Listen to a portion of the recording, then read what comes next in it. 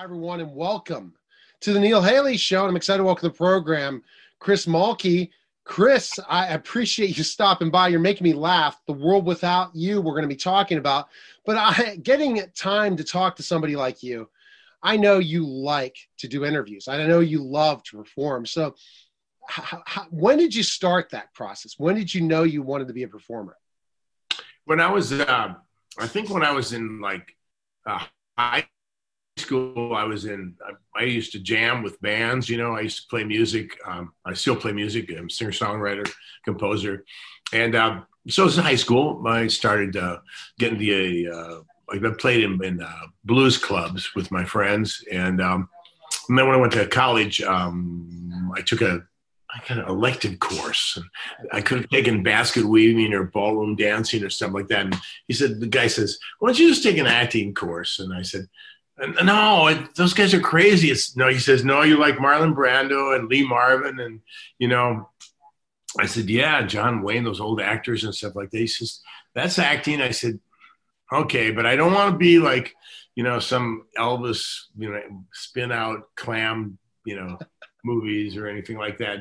Don't worry about it. Just take an acting class. So I was good at it. And I met some really great people, got involved with stuff. And so, I was about 20. So looking at your career, how many years has it been you've been an actor? I've been an actor since before Kurt Cobain died.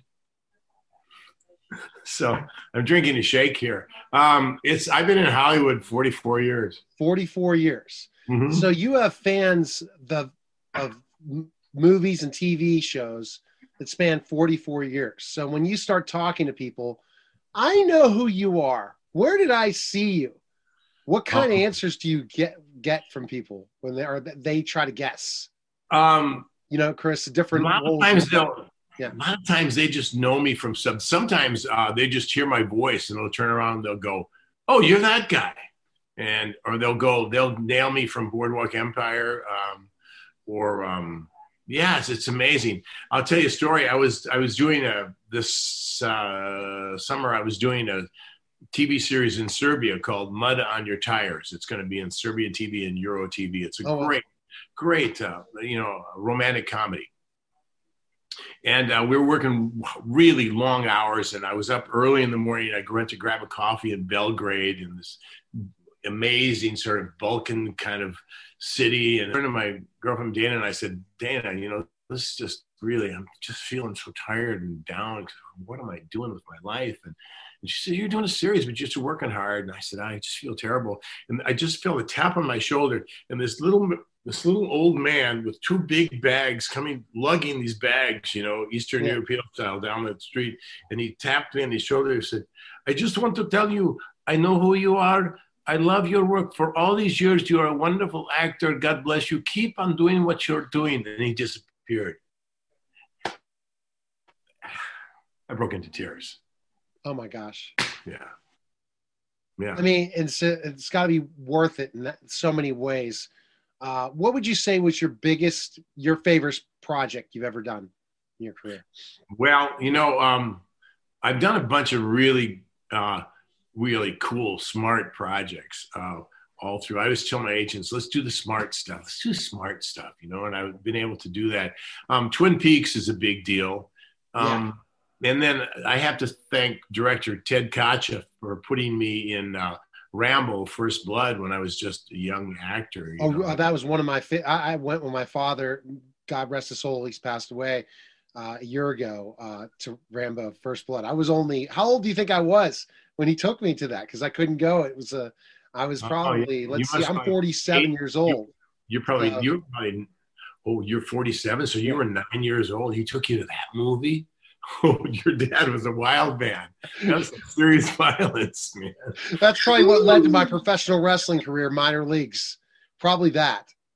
Really? You did professional wrestling? Yeah, I did the minor leagues. I'm a legitimate 6'10", and I did the minor leagues and made it to Germany. I had a cup of coffee in certain minor leagues with some of the top stars of the the Attitude Era. But no, he took me to First Blood, and also because I really wanted to see it. I'm an only child, so that's probably why. And then also the one with Schwarzenegger. Oh, First one, it was out just when First Blood was out. The same time. Predator or Terminator, one of those Predator. No, Cuban Commando, the Commando one, yeah, where he had one of Schwarzenegger's. But I just want to talk about you. I don't want to talk about my career. I want to talk about your wrestling career. Hey, that could be it for another time. I think you'll want to probably be on again. But no, let's talk about, when you talk about what was your role in First Blood? So First Blood, who did I play in First Blood? Ward. When the sheriff arrests him and brings him to jail, then I have to fingerprint him and wrestle with him, and then we get in this big fight, and then we have to chase him through the woods. So that was and I was the deputy who wanted to really lock down on Rambo, and David Caruso was the deputy who didn't want to, and so we fought. That's cool. I'm just, again, as a big fan of that. Name some other stuff you were in. I'm just interested because then I'll say, oh my gosh, I remember that. Now I could go back and it's interesting that let me figure out what occurs to me, because I've done 101 movies. I did a mini series, a 3-part mini series with Robert Duvall called Broken Trail, about horse. Walter Hill directed it. I'd done 3 movies with Walter Hill. I did Long Riders, 48 Hours with Eddie Murphy, and Long Riders. And Walter's a great guy. The rule in Hollywood is always do the Western. So I always do the Western, even though I played Frank Hague in Boardwalk Empire, which was a big deal. But also, Captain Phillips with Tom Hanks. See, I never saw Captain Phillips. So you'd love that. Yeah. You're going to love that movie. It's fantastic. And that was, would you say your biggest role was Captain Phillips? That's what it says in Wikipedia. What would you say? My biggest role was a film that I wrote and starred in called Patty Rocks, that won Sundance in 1988. And I wrote it with my late wife, Karen Landry Mulkey, and John Jenkins, and the director. And we won Sundance, and it played all over the world. We made it for like $400,000, and it made like $20 million. Oh, wow. See, Wikipedia needs to update that stuff. If you say that's the one that you say the most, Wikipedia needs to fix some of the bio then. People, when I was in New York, people would, like, when that movie was out, people used to quote my character. My character was really funny in the movie.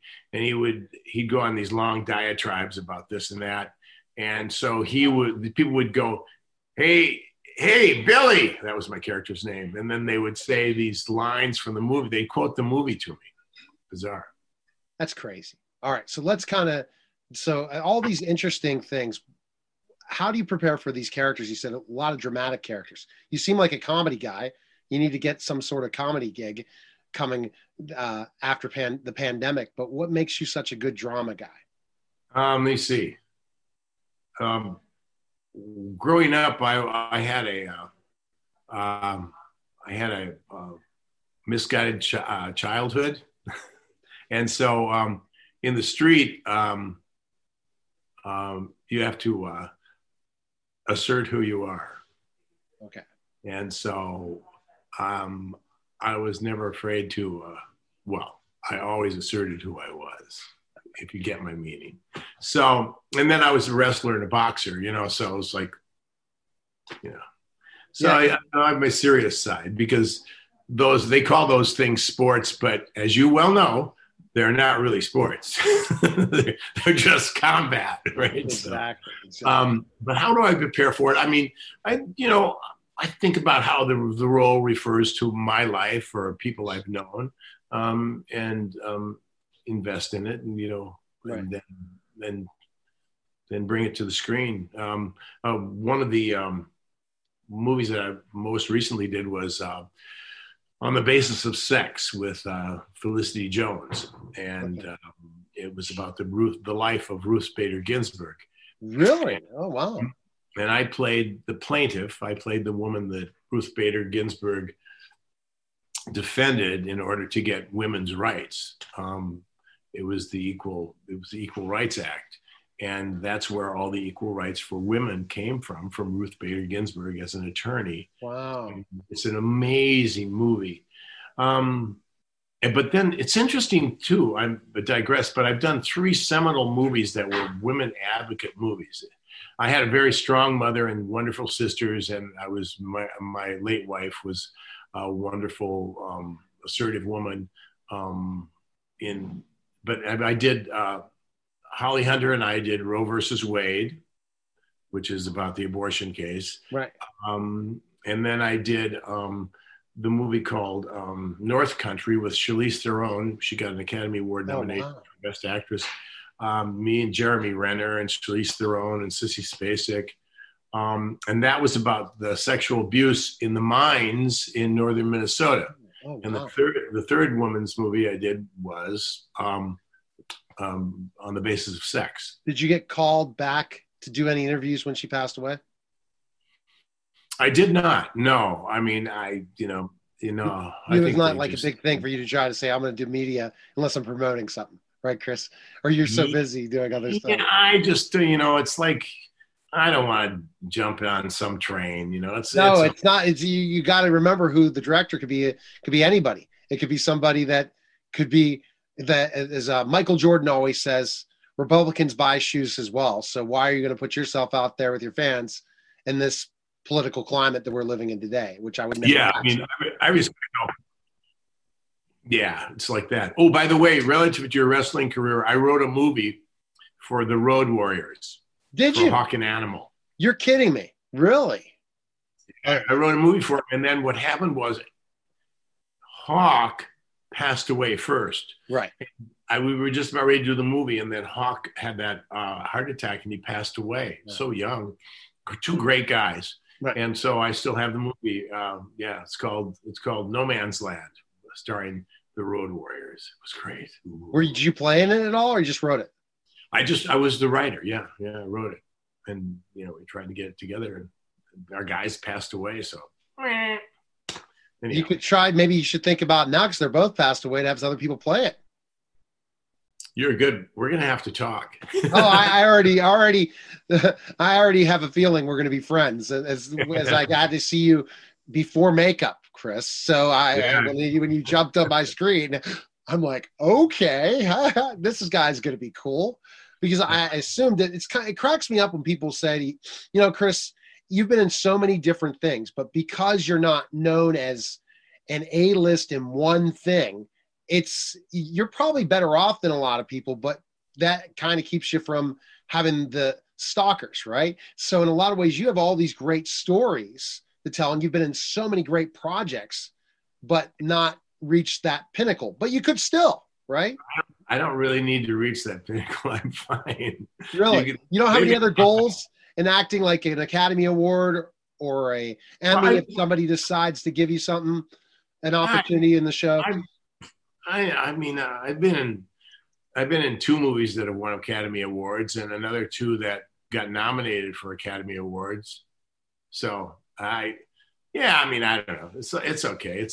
Look, you can only eat like one salmon dinner at a time. So it's like, whatever, it's like, you could have one point in time, the opportunity could come in a show as you see the way this business has changed. Yeah, so but it'd be great to do. I mean, I've done some movies that have really reached a ton of people, and it's great. I'm really fortunate for all this stuff. I could interview just on your Wikipedia alone, but we're here to talk about the world without you. So let's kind of talk about that. See, it's become a very interesting thing, Chris, in a way that this week has been theme-based in so many ways around the military. I had a film called Drowning. I was on the red carpet yesterday, the virtual red carpet. It wasn't in LA. Yeah. The Mia Sorvino was in and stuff that's coming out as an independent film. And then I'm also going to be interviewing somebody for Recon, the Academy Award winner, this afternoon. So it's really become a Neil Haley show, military based, which I'm glad we're thinking about these things, especially with these stressful times coming to the election and such strife, that we could see what our military people have done to protect our country and keep us safe. So we have these freedoms going into a free election and a free society. So tell us about the film.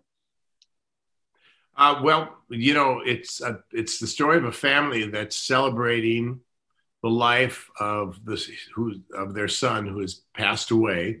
He was executed by the ISIS factions in Syria, and well, this one took place in Syria, but it's and so it's a year.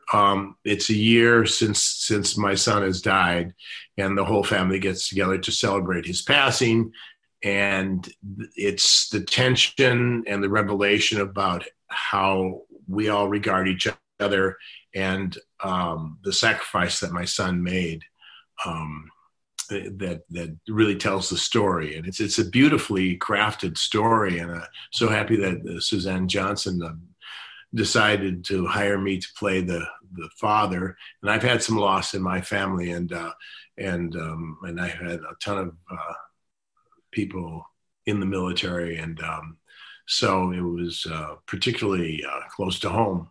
And we had a great cast, and it's just a beautiful film. It's a film that, I mean, your comment about these times, these are reflective times, and this film is perfect. It really fits the bill for these times, I think.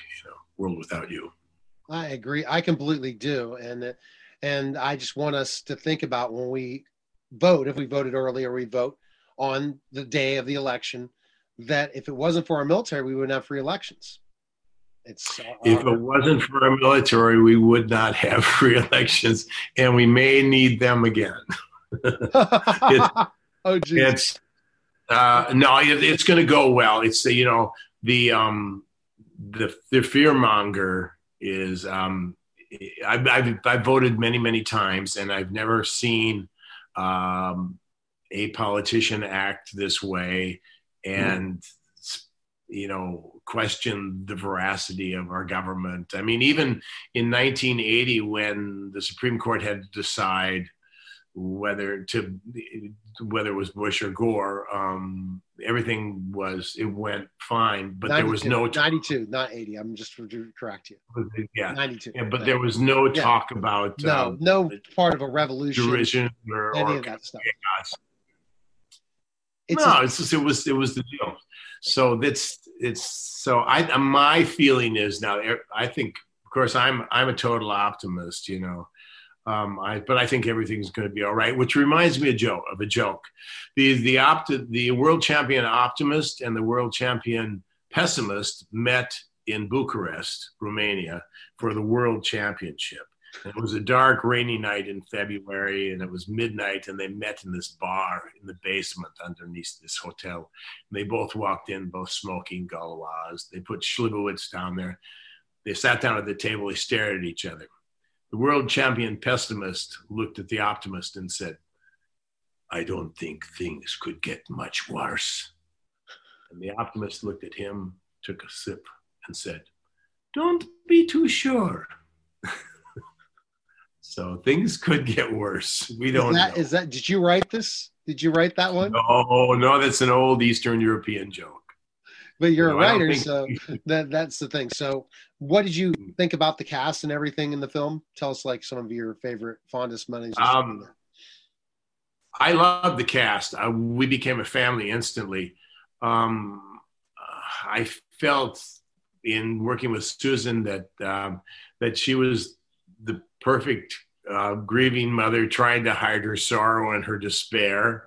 And Annika Marks, who I know who's been a longtime friend of mine, just before we started to work on the film, I discovered that she was going to be my wife, my daughter in the film. And PJ Byrne, I loved him. And I mean, everybody was great. It was amazing. So, it was a very short, fast, intense shoot in Chicago. That's for sure. Baby. But Lubitsch is like, and now it's available on VOD and all that stuff, as I found out right now from the team, that now it's available. People can get the film now in different places. So that's good. And that's great. And I think it's perfect timing coming up to Veterans Day. Let's not focus on the election. Let's focus on Veterans Day, November 10th. And really people need to go out and purchase the film and watch a bunch of movies that are involving the military and honoring our country, and not this strife that we're dealing with. And hopefully by November 10th, everything will be okay. And it'll be okay. I'll be in Cape Town, South Africa. I'm on the 5th, November 5th, I'm going to Cape Town, South Africa to start a TV series. But we'll know then. It'll be, or maybe not, but it'll be fine. By Veterans Day, yeah, for sure. It's going to be, So you're going to Cape Town, South Africa. You're bringing up all these other countries. Do people love you all over the world, Chris? That's what it sounds like. It's amazing how people know, like a lot of people in Belgrade, Serbia, would come up to me and, I know you're Hank Jennings from Twin Peaks. I love your work. This is a very scary guy. How do they, I don't look like that guy. I'm an older guy now. Yeah, I've never watched Twin Peaks. That shows my age, right? I got to catch up on that one too. And at least I lived through the Boardwalk Empire. Anytime I binge a show, they become a family to me. And when it ends, it's like over. And when I saw your picture, I'm like, I want him on my show. I'm going to interview him. Because I knew that. So Neil, So Neil, you need to watch on USA Network. There's a series called Briar Patch with Rosario Dawson and myself, and it's a really great show. Watch that, Briar Patch. Oh, it's still really on? Is it? Are you still? Can you have another season? It came out. It's been on. You can get it on demand on USA Net. Now it's been out for since May. Yeah. Oh wow. Okay. Yeah. So you don't know about another season because of the pandemic, then? Yeah, the pandemic. Our town is shut down. I think I'm one of the only actors that's working. In August, I was the only actor. Yeah. There's only a few people shooting in different places, and I guess is that fearful? Do you scare? Speaking of COVID-19, are you fearful when you travel? No, I had COVID in March. Oh my gosh! I have a band, and we played at this place called the Bourbon Room on Hollywood and Vine, great club. And in the back they were doing the School of Rock, and Nick Cordova, who starred in School of Rock, met with me and my daughter, and because we were going to do her cabaret there in that theater as well. And he was sweating, and he had a cold, and he didn't feel well. And, we heard rumors that, because I had just come back from London, so I heard rumors about it. And 2 days later, my daughter was sick. And then 2 days after that, I was sick, as well as her two kids, her mother-in-law, and her husband, and my girlfriend. And we were all we're out for 10 days. And we got tested. What were your symptoms? What were your symptoms? Well, it was so odd. I was sitting in my backyard and I was playing guitar, and all of a sudden it was a sunny day, just like today. And all of a sudden I felt terrible. It was like somebody flipped a switch, and I'm a healthy guy, Yeah. And I was like, boom. I went, what the heck? And I went in and I kind of laid down on the couch and I went to sleep. And when I woke up, I felt so tired, and I had a kind of a start of a cough and kind of a stuffy nose. And then that night I got a fever of about 100 for about 3 hours. And that whole thing lasted for about a week. But I couldn't watch TV. I couldn't read the paper. I couldn't play guitar. I couldn't listen to music. All I wanted was quiet, and I just wanted to lay down. And that was it. And then after about 10 days, I was back up. But I went and got tested. But I was so lethargic. If I could have worn the same clothes for 10 days, which I didn't, but I would have. Isn't it crazy how certain people get certain symptoms and other people don't? That's what we have to figure out.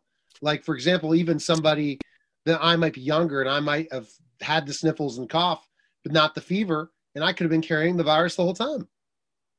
Yeah, you could have. And Nick went into the hospital for 70 days and died June 12th. Oh, yeah. See, I 45 years old. Nick. Oh, yeah. Oh my gosh, I see. You got to remind me of name dropping. I knew it was saying, okay, now you're bringing up. So you were with him when he got. Oh my gosh, was that hard on you too? That's got to be hard. It's crazy. Yeah, and it's, he's a married guy, 45 years old. Yeah. He had this beautiful wife and kid. It's like, they had blood clots. He had blood clots. It went into his leg. They had to amputate a leg. Yeah. It's like, and he went the hard way. It didn't happen. Very great guy. And I think that the film will also resonate with you as well, Chris. The film, when it comes to COVID-19 times, right? What we're struggling through and understand about sacrifice with COVID-19. Well, yeah, people, The World Without You is such a great film on so many levels, because it's about family members trying to accommodate each other and over accommodate each other, and sort of that shaky ground that we're all on. It's such an intriguing, multi-layered film. It's so amazing. Oh gosh, in a way, I'm glad for the lockdown, so that people can see this film on demand, and they can bring it into their homes and kind of watch it in their homes, because it's such an intimate story. If I look on the bright side of things, that would be the case. Yeah, for sure. All right. You're the optimist, right, Chris? So we are going to call you Optimist, right? So you get off. I am the optimist. You're the optimist. Okay. I am the optimist. Okay. So let's kind of finish off.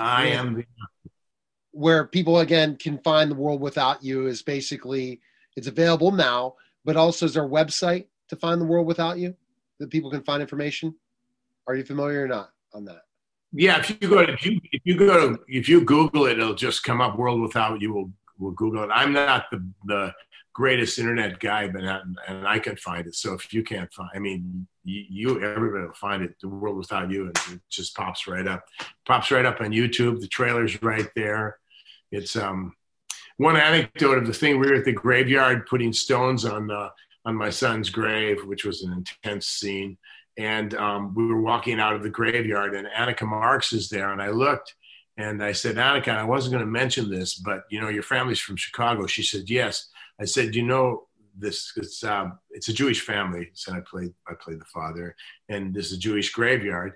And I said, there's a marked tombstone right there and I'm wondering if it's your family. She looked over, and there's a big tombstone, and said Marks on it. And so we took pictures of it, and then we Googled, because her great aunt was from Chicago. And so it turned out that was her great aunt's grave. It was such a odd coincidence, and lovely too. It's amazing. All right. You're going to play us a song to leave. So go ahead and sing us a song to say goodbye. Here we go. Well, yeah.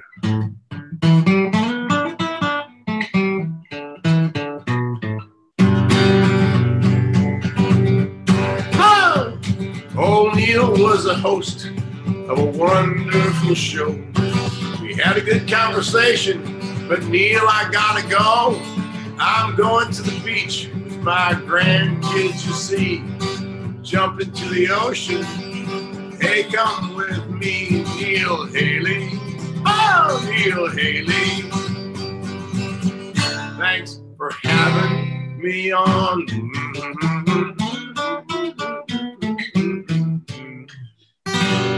Thank you, Neil. You're welcome, Chris. And you got to think about this. I have the resources. Let's go find the financing to finance your film about Hawk and Animal. I think it's perfect timing. So we'll talk about it. You're on. All right. I have nice your to meet info. you, brother. All right. See you, Chris. All right, guys. That was the Neil Haley Show, guys. Take care. Neil Haley here. Lensec has been a sponsor of the Neil Haley Show and Total Media Network for around a year and a half. And I wanted to tell you a little bit about Lensec. Lensec has been a pioneer in IP security video since 1998. The company is a trusted security partner with experience around the world. Lensec has experience working with customers in higher education, K-12 education, government, public safety, critical infrastructure, healthcare, commercial, and more. The physical security experts at Lensec help customers develop enterprise solutions for their complex physical security projects using our flagship software, Perspective VMS. Lensec's enterprise-level video management software, Perspective VMS, is a browser-based software that streams and captures IP security camera video.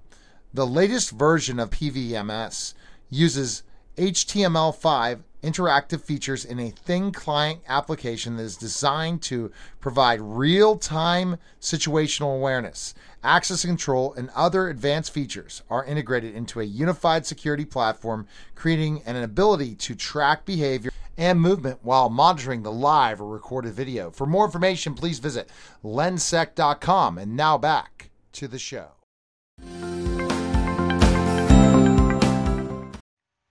Hi, everyone, and welcome to the Neil Haley Show. And I'm excited to welcome the program Grammy Award winner, Melissa Manchester. Melissa, thanks for stopping by the Neil Haley Show. How are you? My pleasure. I'm very well, thanks. How are you? Good. I'm doing well. How are you surviving the pandemic for your fans to understand that shift as a performer to go through this? Yeah. Well, it took me a while to get my bearings, like everybody else, since my career and my life was abruptly halted.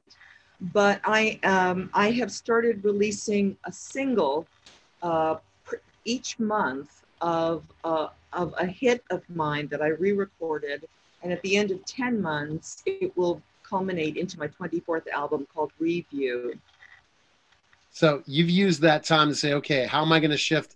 What am I going to do? I'm going to really prepare music for my fans. That's what it sounds like. Yeah, that's what I've been doing. I mean, on my Facebook platform and on iTunes and all of those different platforms, I created a choral piece, which I had lots of colleagues sing on, called Awake. I released a song from 1989 called Sometimes I Feel So Sorry for God, because, you know, the songs show up to me in reflection of what's happening in these unprecedented times. So that's what I can do. And it's you know, it's odd, but I'm grateful that my kids are well and people that I love and know about are well. And, you know, my heart breaks for the mismanagement of all of this. Yes. And so before we get into Breast Cancer Awareness Month, I can't believe it's almost over, but I said because of COVID, we need to make it 2 months because they're not able to do the certain events that they normally do, that we need to spread it out longer this year because of COVID. Right. But let's kind of jump really quickly in. Did you ever think you were going to be a Grammy Award winner growing up when you were a child? Well, I mean, you know, it was fantastic. I mean, you hope so, but you never know. It's out of your hand. Did you always have that dream of being a successful performer? I had the dream of being a successful performer. I didn't know what that would look like, but music was always part of my life, and to make a living and a life as an artist was a dream come true. That's fantastic. And so kind of we're going into Breast Cancer Awareness Month. You perform a specific song, and you performed it also at the Komen event this year. That was a very interesting, awesome online event, especially shifting because of COVID-19. But tell us about that song you performed.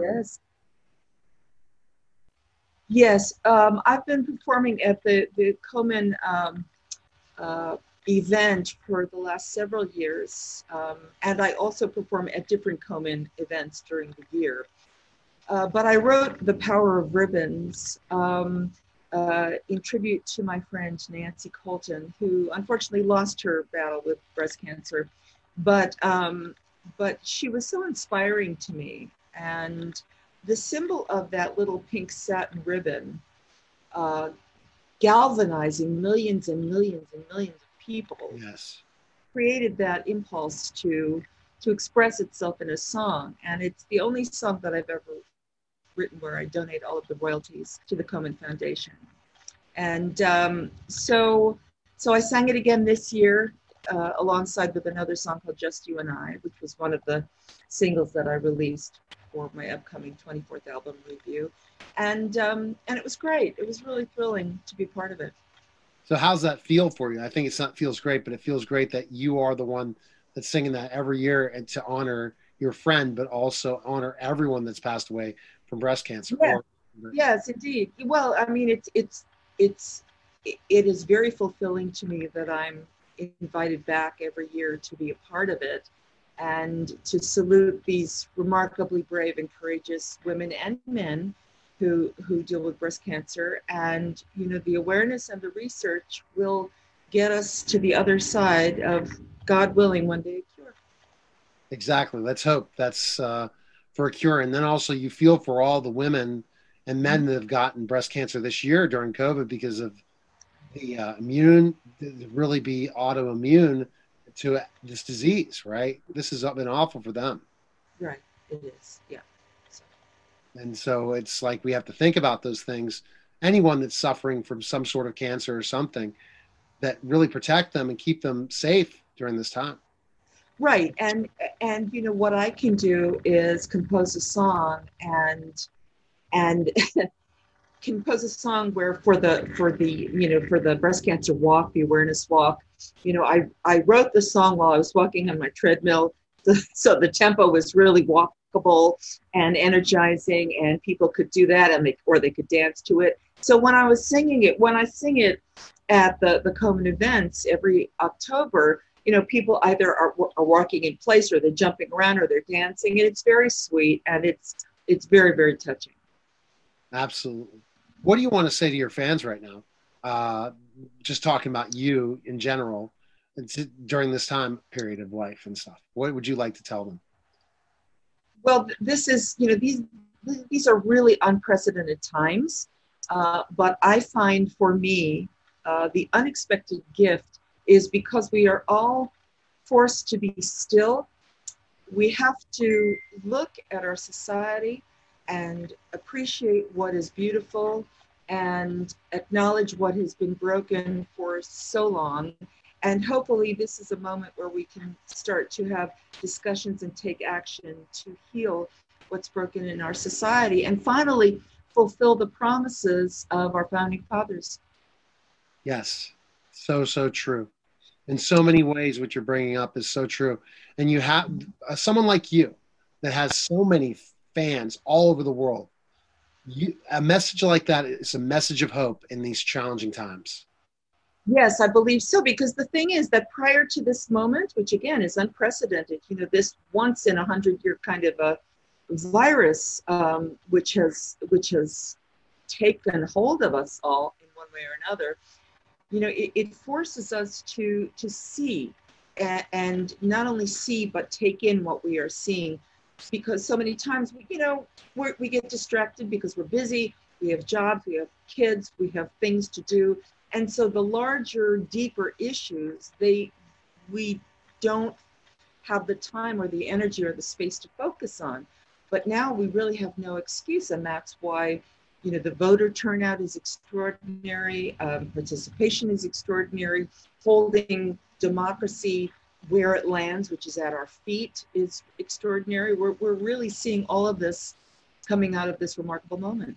Exactly, and to believe and to trust and not get down and keep going is that message you give, for sure. So and you have to, and that's what breast cancer survivors have done, is not give up hope, keep going through the hard time, or even cancer people end up dying. They still fought it. They were inspirational, and people have to learn from that, especially if they think they're having a bad day. It could be a lot worse, for sure. That's right. Living takes courage. And to be inspired by people who live bravely and with courage in spite of everything is really the teachers that we always need.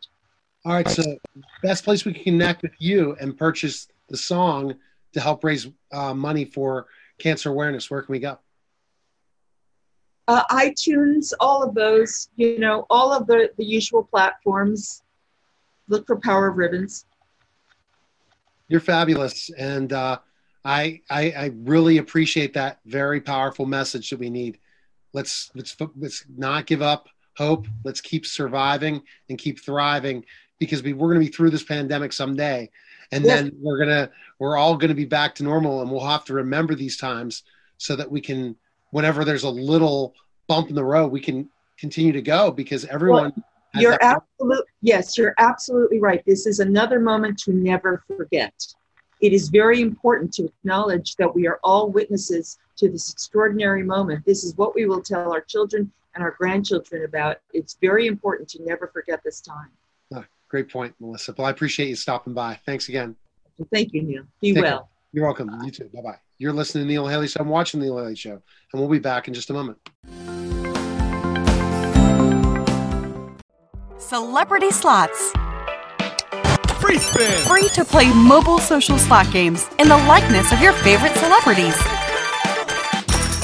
Making money. Spin to win celebrity experiences through sweepstakes. Free to download, free to play. Yeah, baby.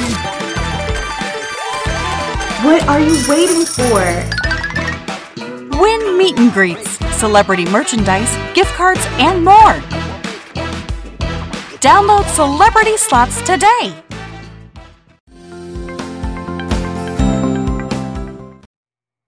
We're back to the Neil Haley Show, and I'm excited to welcome to the program Nick Barada of The Oval. Nick, how are you, man? And how are you surviving the pandemic?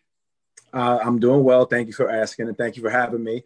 I'm surviving. A lot of family time, a lot of me time. Just trying to take advantage of the downtime, if you will. But luckily, we've been working a little bit. I've been able to accomplish a lot in these last few months, and so I'm very fortunate to be able to do so. So, are you in LA right now, Nick? Where are you located? I'm in New York. I am. It's a bummy day here in New York, but we're here. It's Friday. We're feeling good, and just trying to get through this weekend. You know, it's funny is it's nasty in Pittsburgh too the whole week, and I guess we're getting up to this election, and whatever happens after that, we will know. And I feel for you in New York because you never know what that response is going to be after the election. So stay quarantined till all this happens. Oh, sure. I know they're already giving us a warning. Yeah, they're giving us a warning. Just stay home, and especially after Tuesday, just hide out, if you will, for a little bit, and keep safe. Exactly. All right. Crazy time. So absolutely. And I'm going to go ahead and ask you the next question. So Nick, tell me a little bit about, did you always want to be an actor? Did you always want to be an actor? Not that I always wanted to be an actor, but I know I always wanted to be in the entertainment industry. I've always had a passion for pop culture and sports. And I could think back to even when I was in middle school, even younger, third grade, I wrote a book report about how I wanted to be in the movies one day and on TV and just make people laugh, entertain, play different characters. So I always had that passion for the industry and acting. And I actually ended up going to Hofstra University to major in broadcast journalism. Oh, wow. And so I'm also used to being on your end because I really enjoyed the interviewing process and tapping into people's stories and the red carpet coverage. So to answer your question, I've always had a passion and love for acting, yes, and the industry as a whole. But I've attacked it a few different angles, and I've been able to learn a lot. So in broadcasting, you are a professionally trained broadcaster. I'm a professionally trained entertainer, meaning former professional wrestler for 9 years, did the minor league circuit and all that. So I learned from that process how to perform. And then as a teacher for X amount of years, before I started going back into the media, I started at a wrestling talk show, TV and radio for a little bit, and then stopped and got back involved. And there I am today. So it's a process. It's all about confidence. So let's kind of talk about what was the furthest you went from your degree? Did you go in and did you cover stuff? Did you end up getting a job in journalism after graduating?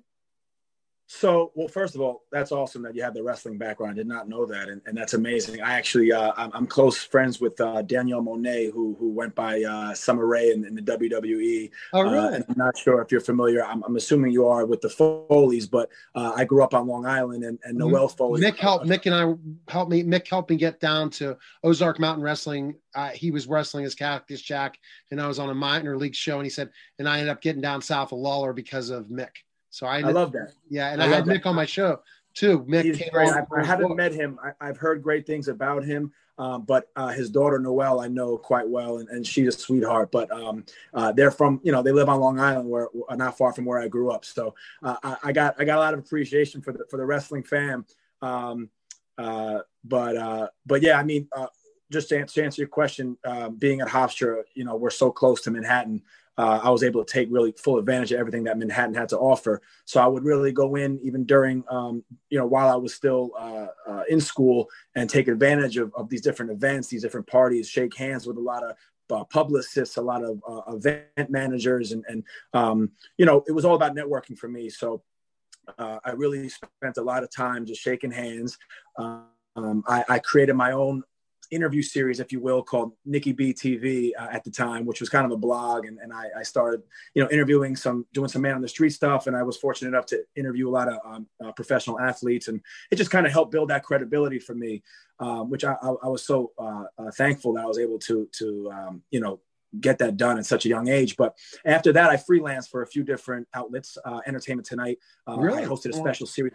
Yep. I hosted a special series with The Wrap out in LA called Drinking with the Stars, which was a ton of fun. I hosted that, and we interviewed Terrence Jenkins and Laz Alonso and a few different actors and actresses, which was a great time. And then, gigs here and there.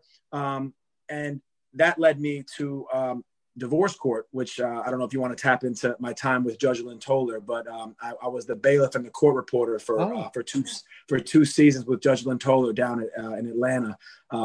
So like I said, I attacked at all angles, and it was kind of a snowball effect for me as I continued to meet new people and get experience in different areas. It just kind of kept moving forward in the right direction, which ultimately led me to acting. So you're talking about divorce court. That's interesting. You bring up that whole point of the situation. So you had that experience. How did you get that opportunity?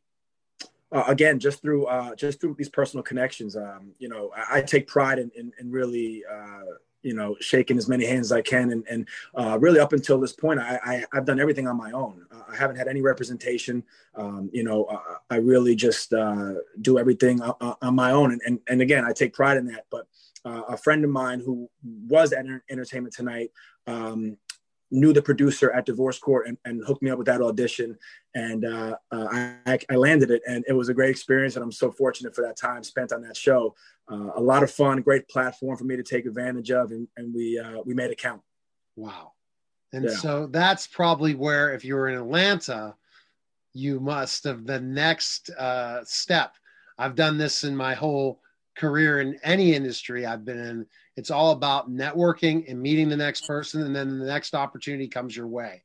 Absolutely. I wouldn't be sitting here today. Go ahead. If certain things interviewing you today, if it wasn't from a relationship I gained from Harrow, and Harrow connected me to your publicist, and I've been working with her for about 3 or 4 months. Just like I get another publicist I'm working with, and then we just get such interesting guests, and then you never know that next opportunity or who it'll be or where it'll be. It's just about doing your best job possible and always being on, because you never know when that next opportunity comes.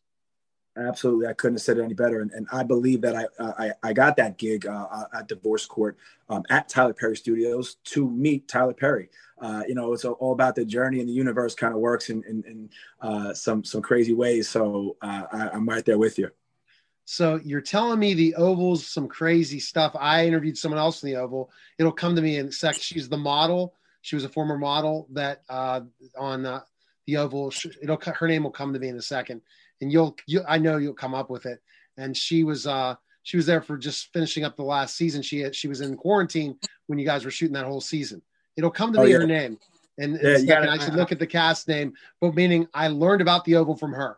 And wow, I want to watch it because I love anything involving the Oval Office. It really interests me. It's a roller coaster ride. It really is. And season 2, which we're waiting on the premiere date for, is going to be even more of a roller coaster. What's interesting about the show and what people I think really enjoy is it's not just what takes place at the White House, but it also follows, the chief of staff home and the first family home. And you kind of see not the first family, they are home, but you know what I mean? Everybody and their personal issues, which is crazy. There's a lot of madness that goes on, a lot of just craziness, and it's a lot of fun. We've had a great response so far, and we're really excited about what's to come. Exactly. And when she was explaining to me, and then I wish I could pull up the Wikipedia, the same radio, I would already had it pulled up my phone. When you're in television, you're just like going, and I had the conversation, but I didn't write that down. But I'm sure when we talk after, I'll say who it was. But she explained to me the fact, you're right, the behind the scenes stuff is amazing, because you just never know from that behind the scenes what happens after you work in the White House all day and you go back to your family. What happens there? And that's not just that, that's everyone that works there that goes back. And that's a great idea that Tyler Perry shows, that, yeah, you might be serving the president, you might be his personal something, but you're not living in the White House. There's another life after the White House. And a lot of them dedicate a lot of their time. And when they get home, they have to pick up those pieces. Yep. And everybody's got, their skeletons in the closet and their own issues they're dealing with. And it all kind of comes to light. And that's what makes it such a crazy show. So it's even, season 1 was crazy, but I'll tell you, season 2 is even more of a roller coaster, like I said. So I'm excited to see how everybody responds. All right. Tell us about your character. So I play Alan. I'm the assistant to the chief of staff. His name is Donald on the show. He's played by my friend Lodger Collins. He's a great guy on and off camera. But yeah, I'm kind of that walk a straight line, kind of your all-American, hire comes in and just, yes, sir. Right. But what's exciting is, and you'll see in season 2 is I go from that kind of safe and sound guy, and then you follow me home. You haven't come home with me yet in season 1, but you'll come home with me in season 2, and you'll see that I'm also dealing with my own issues with my girlfriend, who is Ellie on the show. She's played by Natasha Ward, but I have all these trust issues going on with her. Me and the president, have an issue of our own. So Alan has his hands full. While he's trying to keep his job as a new hire and an intern, if you will, he's also trying to keep his life together at home, which is falling apart quickly. So tell me about working with Tyler Perry. So you made the connection with him at Divorce Court to get this gig with the Oval then. Is that correct? Say that one more time. No, I was saying you ended up getting that connection from Divorce Court with Tyler Perry, right? Is that how did you meet Tyler Perry?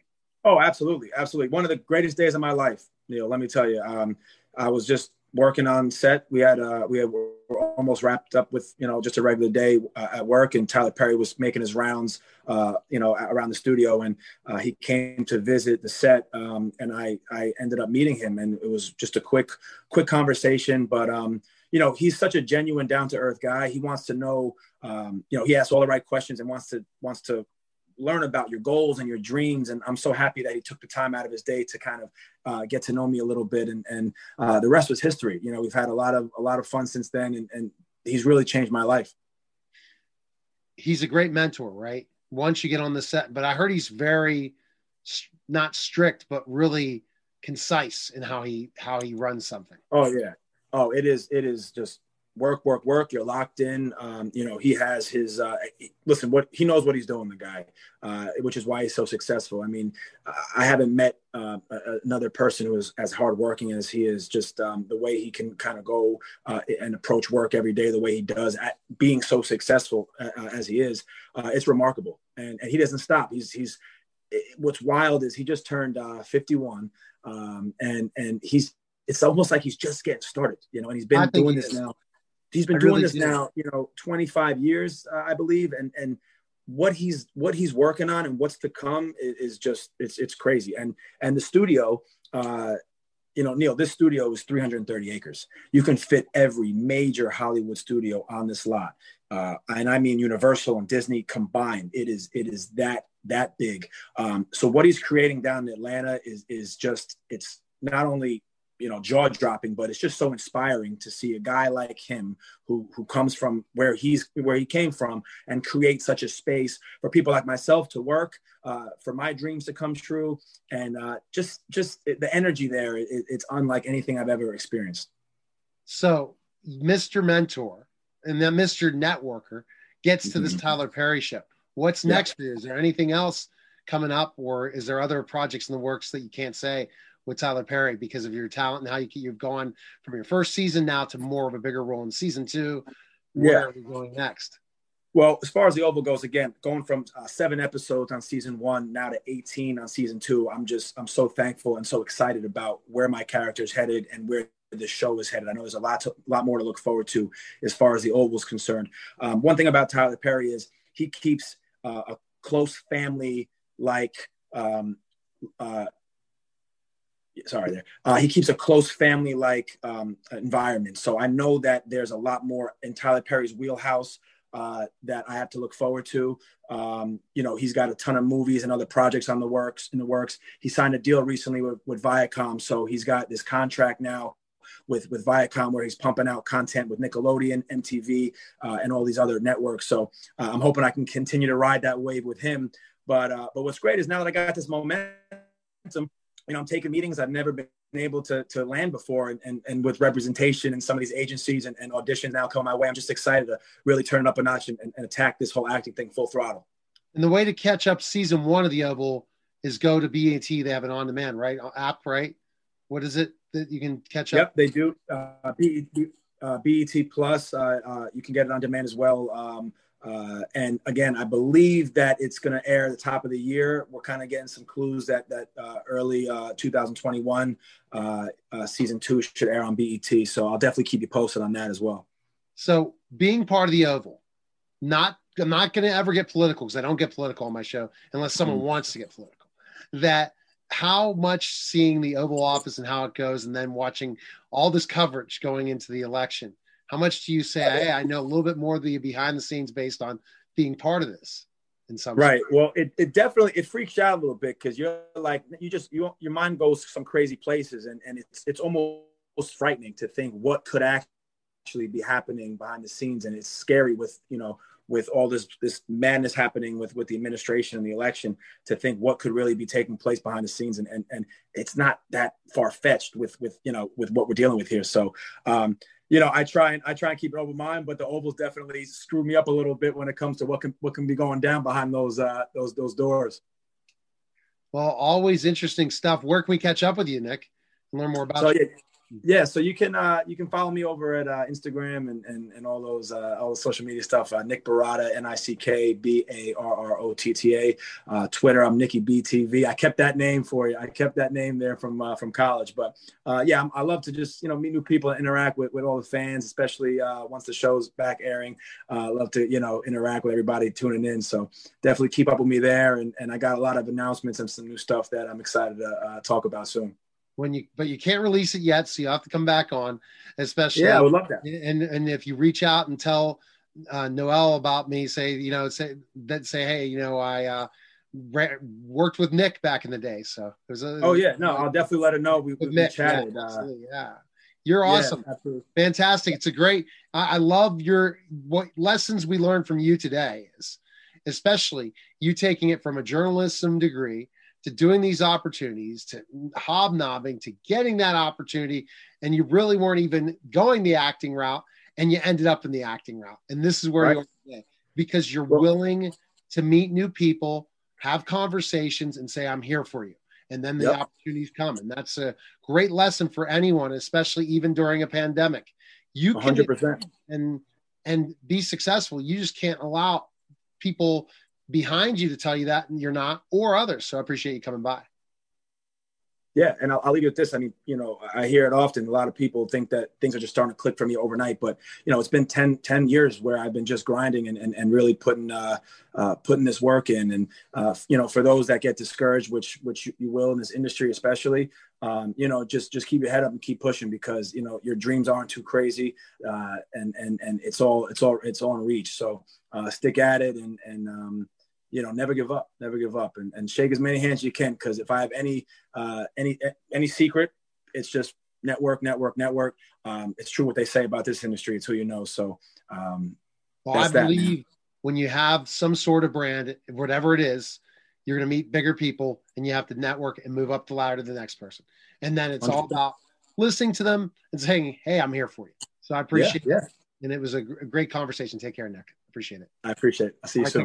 All right. You're watching The Neil Haley Show, and we'll be back in just a moment.